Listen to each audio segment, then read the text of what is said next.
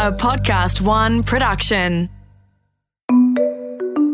This is The Game Plan with Dr. Nick Krasner, and this is a really interesting one, Dr. Nick. We're talking today about how to reprogram your brain to create your goal. And in episodes 1 and 2, we talked about how to create your big goal and also how your current belief structures can impinge on your goal. But this is maybe one of the most difficult steps so far, isn't it, Dr. Nick? It is.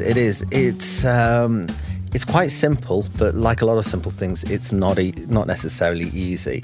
And some of this will be going back into some memories that might be difficult. I'd like to put a caveat in just at the start that if this is very difficult for somebody, very emotional, if somebody's got psychological difficulties, then it might be a step that you need to discuss with your doctor first. So what will we be actually going through in this episode? Well, again, what we really want to do is get a whole big picture of the future that you really want. And it's a great, wonderful thing to do this. We've started to create it through podcasts 1 and 2. And of course, if people haven't, then it might be worth just popping back and having a listen and doing a little bit of the homework. And then how do you start to put it on the brain? But just as important as that, often we don't make our goals because of things in the past that have happened and our beliefs around them. So we'll be looking at how do we find those beliefs and how do we potentially reprogram those and how do we take that into our future so that actually not only are we being pulled by our future for it to happen, but we're being pushed by our past into the future we really want. And we put it into sort of 5 points for this episode. The first one is just creating a picture of your future in your head. Again, we've sort of done quite a bit of that already in the first couple of episodes. Then you need to combine all your other senses with that picture. And then the next step is you need to reframe some of your inner child beliefs that are pulling you back, that aren't in line with your big goal. To do that, to find it emotionally, you have to rewind to the first time you ever had that self-limiting emotion. After that, number 4, we're going to create a picture of your inner child being happy in those previous unhappy moments. And then finally, we're going to bring the inner child, that little tantruming child who's now happy, to the party of the big goal right at the end. Before we go through those 5 steps, you talk about the subconscious in this process and how if something is on your mind in the subconscious, then it's true. Tell me a bit about that. So the subconscious is really our big mainframe computer. So when we're thinking consciously, that's almost like a calculator in comparison to NASA. And when things are on the subconscious, a lot of things happen. You have individual programs which will combine things like an opinion of what happened. You may have the physiology of that moment, such as your heart rate, whether you're sweating, etc. You may have your eye movements. The brain can remember those things. But also the whole picture of what happened, is sitting there. So if you think back to childhood, you may have of a moment, you may have a picture there, you may have a feeling about it, you may have a taste or a smell, there may be some voices or some sounds associated with it. So it becomes real. And when you think about that, it is real to you and you're in that moment. This is why often the same thing can happen to 2 people and they have completely different memories of it, neither of which believes that what they're saying is incorrect, but both of them have a very different account of the situation. It's not just what happens, it's the opinion that happens on the subconscious. So the subconscious is really our big mainframe computer. So when we're thinking consciously, that's almost like a calculator in comparison to NASA. And when things are on the subconscious, a lot of things happen. You have individual programs which will combine things like an opinion of what happened. You may have the physiology of that moment, such as your heart rate, whether you're sweating, etc. You may have your eye movements. The brain can remember those things. But also the whole picture of what happened, is sitting there. So if you think back to childhood, you may have of a moment, you may have a picture there, you may have a feeling about it, you may have a taste or a smell, there may be some voices or some sounds associated with it. So it becomes real. And when you think about that, it is real to you and you're in that moment. How does that fit into creating your goal? Well, the point with the goal is a lot of the time stuff goes on our subconscious, unbeknownst to us. And so our subconscious is being programmed all the time with who we think we are and all these belief structures and what we're capable of doing. And we have no real conscious input into that. So that's not true. The truth of the matter is we can put our own conscious input into that. So instead of allowing our subconscious just to be programmed in an ad hoc way, we can program it ourselves in line with where we really want to go. Right. So when we say this episode is about how to reprogram your brain to create your goal, it's also reprogramming basically your subconscious. It's true. Our subconscious is working all the time.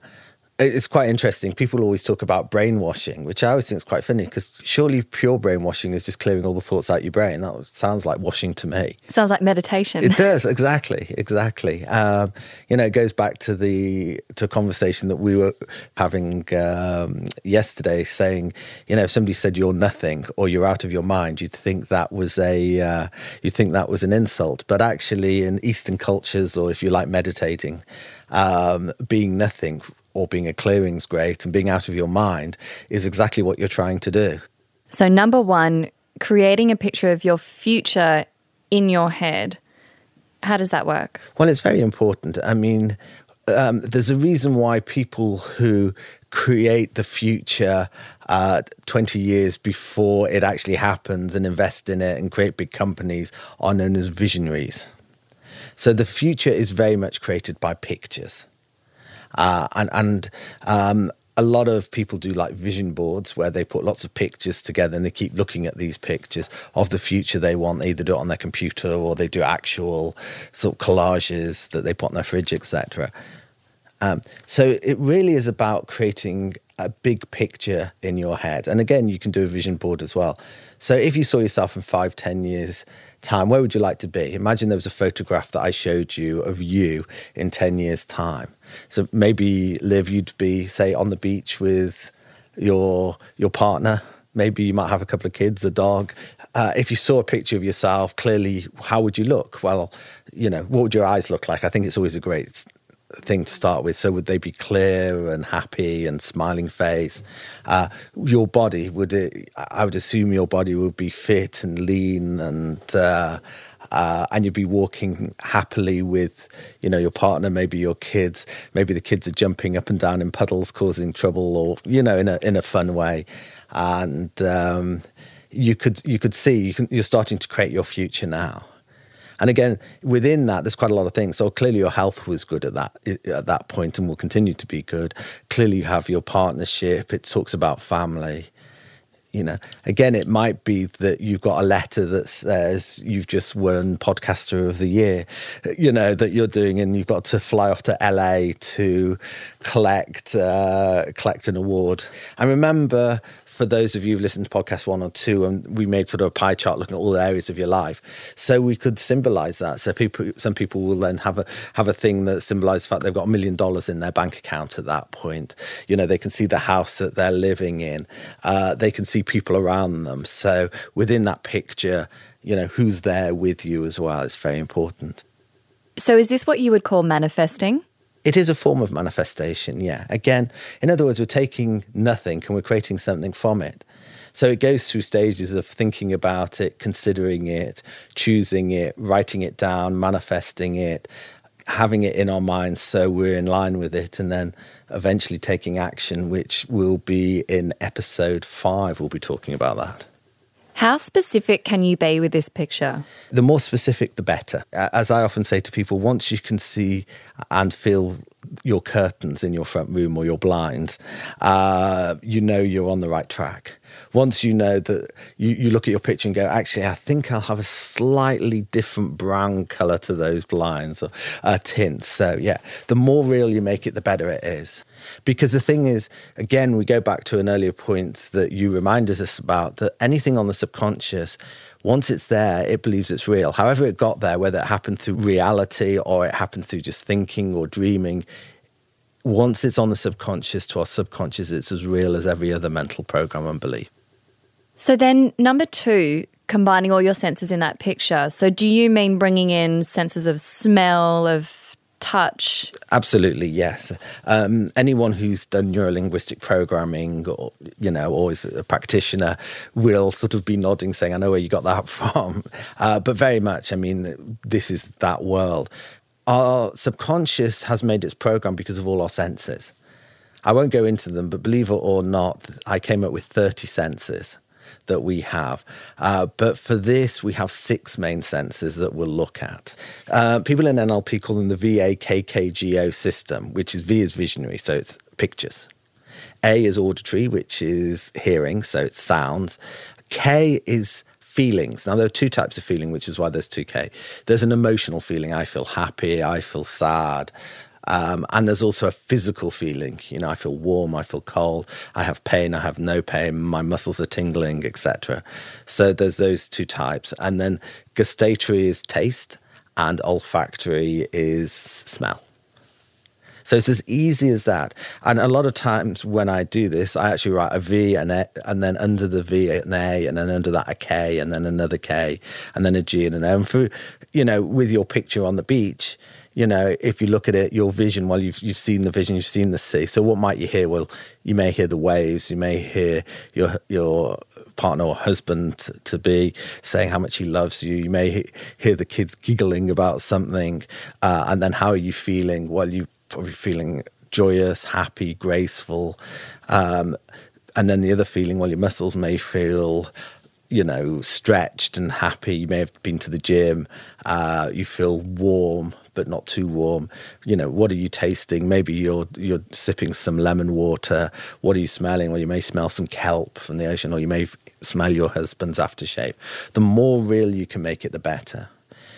Interestingly enough, the picture is the most important part, but different people's brains work slightly differently. So some people, smell is really important to them. Some people, sound is really important to them.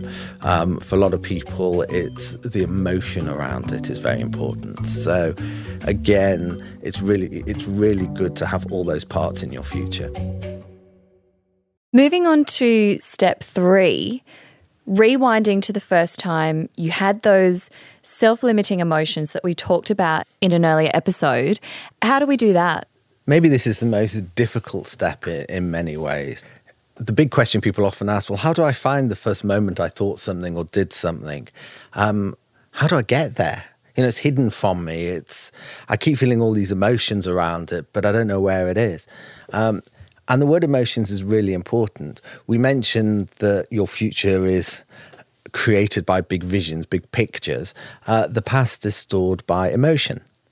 So often what happens is the emotion keeps coming back again and again and again and again. It's like the same DVD within your subconscious being played again and again. But what you're feeling is just the emotion part. So most of the time people don't realize that these emotions aren't from today, but they're from 20, 30, 40, even 60 years ago from some of our listeners. So what you need to do is categorize the emotions you have which are pulling you back. They could be anger, they could be guilt, they could be the feeling that you're just not good enough. And if you feel that, you categorize it, and then you start going back over all the times that you had those emotions, and you can scribble them down. Having done that, you may want to look at, go to the first time that it ever happened. And the most common time is between the ages of about 2 to 3 and 7 years old, believe it or not. Then sort of teenage years also. But that tends to be the most common time these emotions were made. I remember I was dealing with a soldier, and he actually wanted to go into the police force, and you had to have maths. When we get back to a time, he's about 5 or so years old, And in his class, he's sitting there, 2 + 2 = 5. And the teacher says, can anyone answer? And he puts his hand up and he says, yes, it's 5. And the teacher said, no, it's not 5. And he does again, 2 + 2, 1, 2, 3, 5. Yeah, it's 5. And he kept doing it until the teacher said, listen, are you stupid or something? And that created that emotion. I must be stupid. I can't get this right. And from then on, he just couldn't do maths. Another example, and this clearly would be an example for psychologists to deal with, not for someone to deal with from this podcast. But I remember I had a patient and she suffered from anorexia nervosa, very thin, lovely young lady. She's sort of mid-20s and very clever, working hard. And she'd struggled. She'd been in and out of hospital. And we got back to that emotion of, I'm not good enough, I can't eat. If I eat, my whole life will be ruined. And again, we went back bit by bit. And eventually we got to a moment when she was about 6 and she was at a wedding and she's eating, at the table quite happily.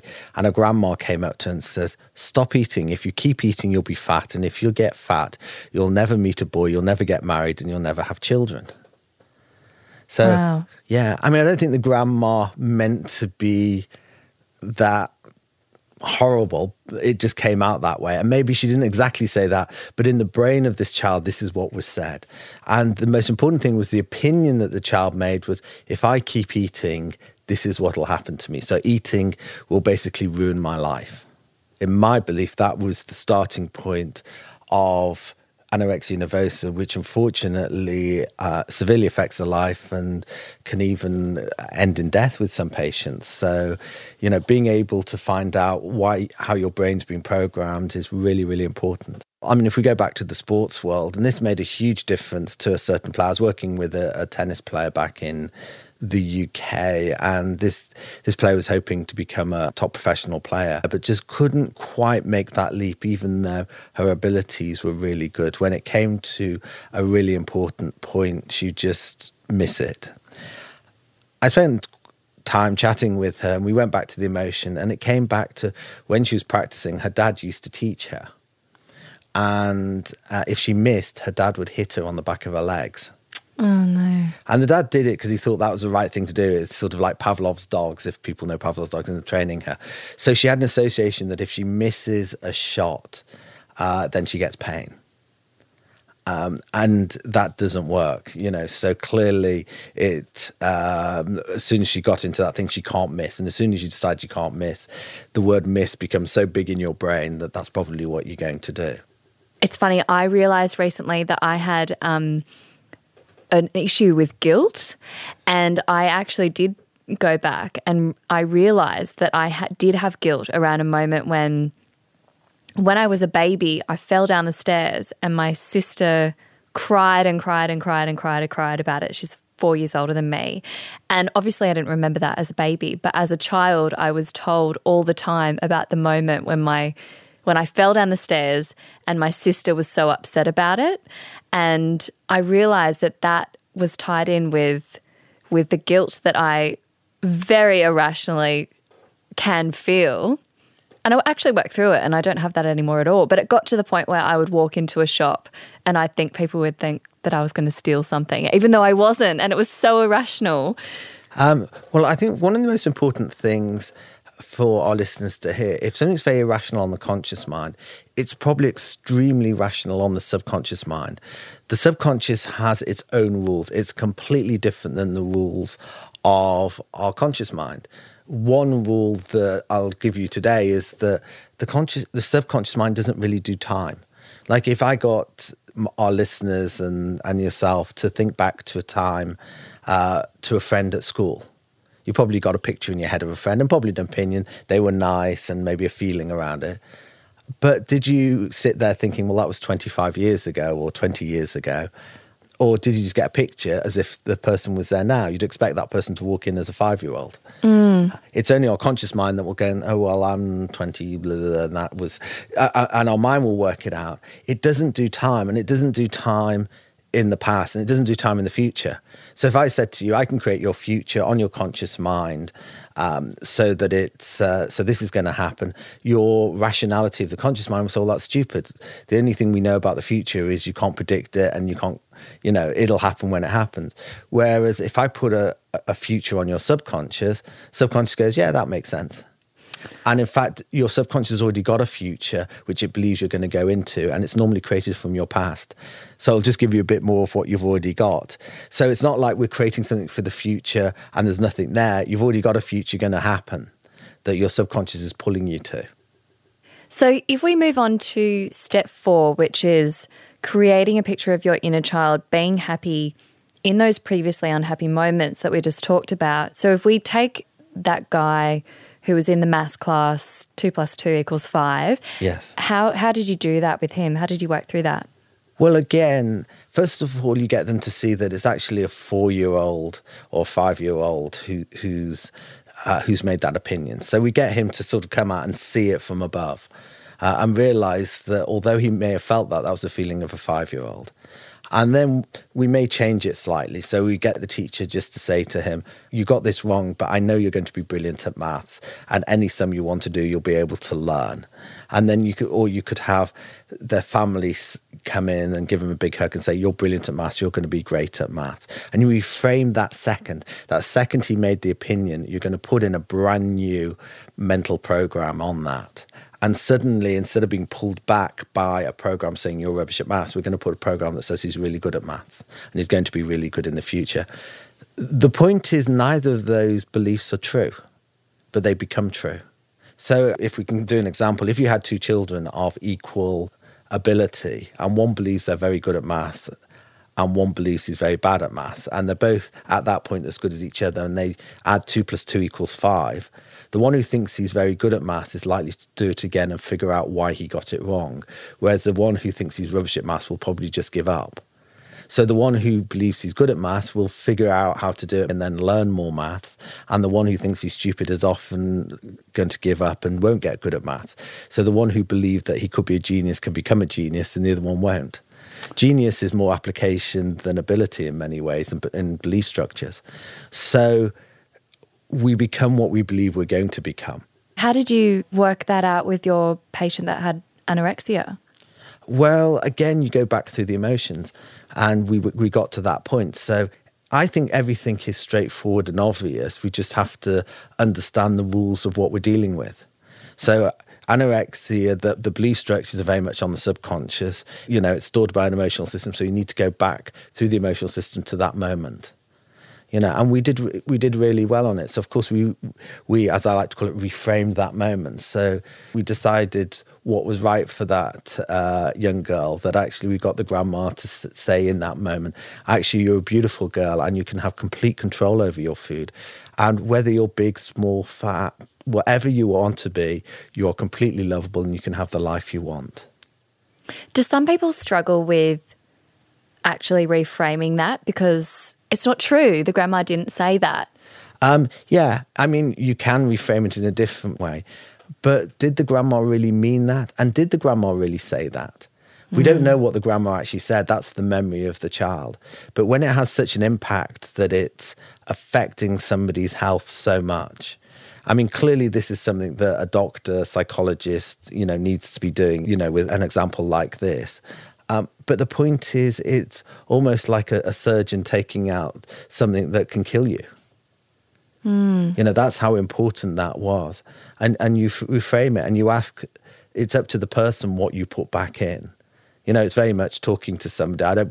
I wouldn't put something back into somebody's mind unless they agreed that was fine to do. And you can always choose to take my example or their own example. And so with the tennis example... Yeah, the tennis example is more difficult because, of course, you can imagine if you've got a physical insult, there's a lot more of your senses being affected. So again, something as severe as having a physical punishment for not doing the right things, I think we need a professional to be looking at that. And we chatted with a way around that. How could we make that incident okay? So we we just talked about the fact that every time she was allowed to miss a shot, and actually every time that she did a shot, if she did her best, she got a big cuddle from her new boyfriend. So we actually took the boyfriend she had at that moment and we took him back to the past, and she got a big cuddle. And funny enough, she'd had a lot of pain in parts of her body, and those pains went. So it made a big, big difference. It seems like when we're born and as children, like you said, everything's about us, and we do tend to take some things in a negative light. And it's almost like we need to unlearn that and be more positive about our memories. But we have no control when we're children. Absolutely. It's a human condition. So anyone sitting there who's thinking, oh, I'm stupid, I shouldn't feel like that. Well, I'm sorry, but welcome to the human race. And if it makes you feel better, the reason I do all this is I have and do have as many difficulties as everybody else. It's the human condition. It's like a computer system. It has its positives and its negatives. If you understand how it works, you can reprogram a computer. You can make it work the way you want it to work. And I do think everyone should have the keys to their own mind to think what they want to think. One of the big points of why advertising budgets are so high and why you see all the billboards and all that is we're being reprogrammed all the time, every second, every day, by television sets, by advertising, by what people are telling us, by our schoolmates. You look at trends and all those things. It's a form of programming. So we're being programmed all the time, and we're sort of being programmed and not thinking about it. And we think that's normal. But actually, in reality, surely we should be deciding who we want to be. And if anyone's going to reprogram our brains as adults, it should be ourselves. We're going to finish this episode off with a big bang, with a party. That's number 5. It is number 5. So what's the party that we're bringing everyone to? So, your big goal. So you've been working on your big goal. You've been working hard to sort of create it in your 6 senses. We talked about the vision and everything. But it wouldn't be a good enough party unless you brought your little child who struggled so much for you to be part of it. So this small child who couldn't do their maths or who was told by grandma that, she'd never meet her husband if she eats, and the tennis player really needs to come to the party. So you might find you've got the 5-year-old you and the 17-year-old you and the 13-year-old you and a 26-year-old you when your first boyfriend let you down or whatever, coming to that party happy and feeling loved and being part of all of that. So this is another visualization technique that we can do? Well, it's very important. The way the subconscious works, and it's another rule of the subconscious, is when something happens and it goes into your now moment, which soon becomes your past, it creates something for the future as well. So normally it says, this has happened to you now, you failed your maths exam. Not only have you failed your maths exam as a 5-year-old, you're also going to be rubbish at maths when you're 35. So we need to do the same thing, but in a positive way. So you bring your inner child, you bring your past to your future. It's one of the steps that I don't think many people use, but I found it's a step that I find invaluable to really complete the whole picture, to change things. So is the party happening now? Well, this party is a party of your future that you're visualizing, say, in 5 years' time. And a lot of this, as we spoke in earlier podcasts, is once it's in your mind and you're heading in that direction, you can then be in the moment and your life can be like a party. One of the big sayings is be in charge of your mind or your mind is in charge of you. Just going through those 5 steps, we had number 1, create a picture of your future in your head. 2, then combine all your other senses in that picture. So your other senses of smell, of touch. 3, emotionally rewind to the first time you had those self-limiting emotions that we talked about in episodes 1 and 2. 4, create a picture of your inner child being happy in those previously unhappy moments to reframe the inner child beliefs that aren't in line with your big goal. And 5, finish off with bringing your inner child to the party of your big goal. So you're there with your 5-year-old self, your teenage self, all yourselves, enjoying the future. And that's a very exciting thing to do. It might bring a question, though, to our listeners who might say, well, that's all very good. Now I've got both good and bad memories of things in my mind of my past and my future. Which one wins? And how do I make the future I really want win? And I call that the tug of war of life. And guess what the next episode is going to be? The tug of war of life. So how do you reinforce what you want and get rid of what you don't want? The Game Plan with Dr. Nick Krasner is recorded at the studios of Podcast One Australia. Produced and edited by Liv Proud. Audio production by Darcy Thompson. Executive producer is Jamie Show. For more episodes, head to podcastone.com.au, download the Podcast One app, or look us up on iTunes.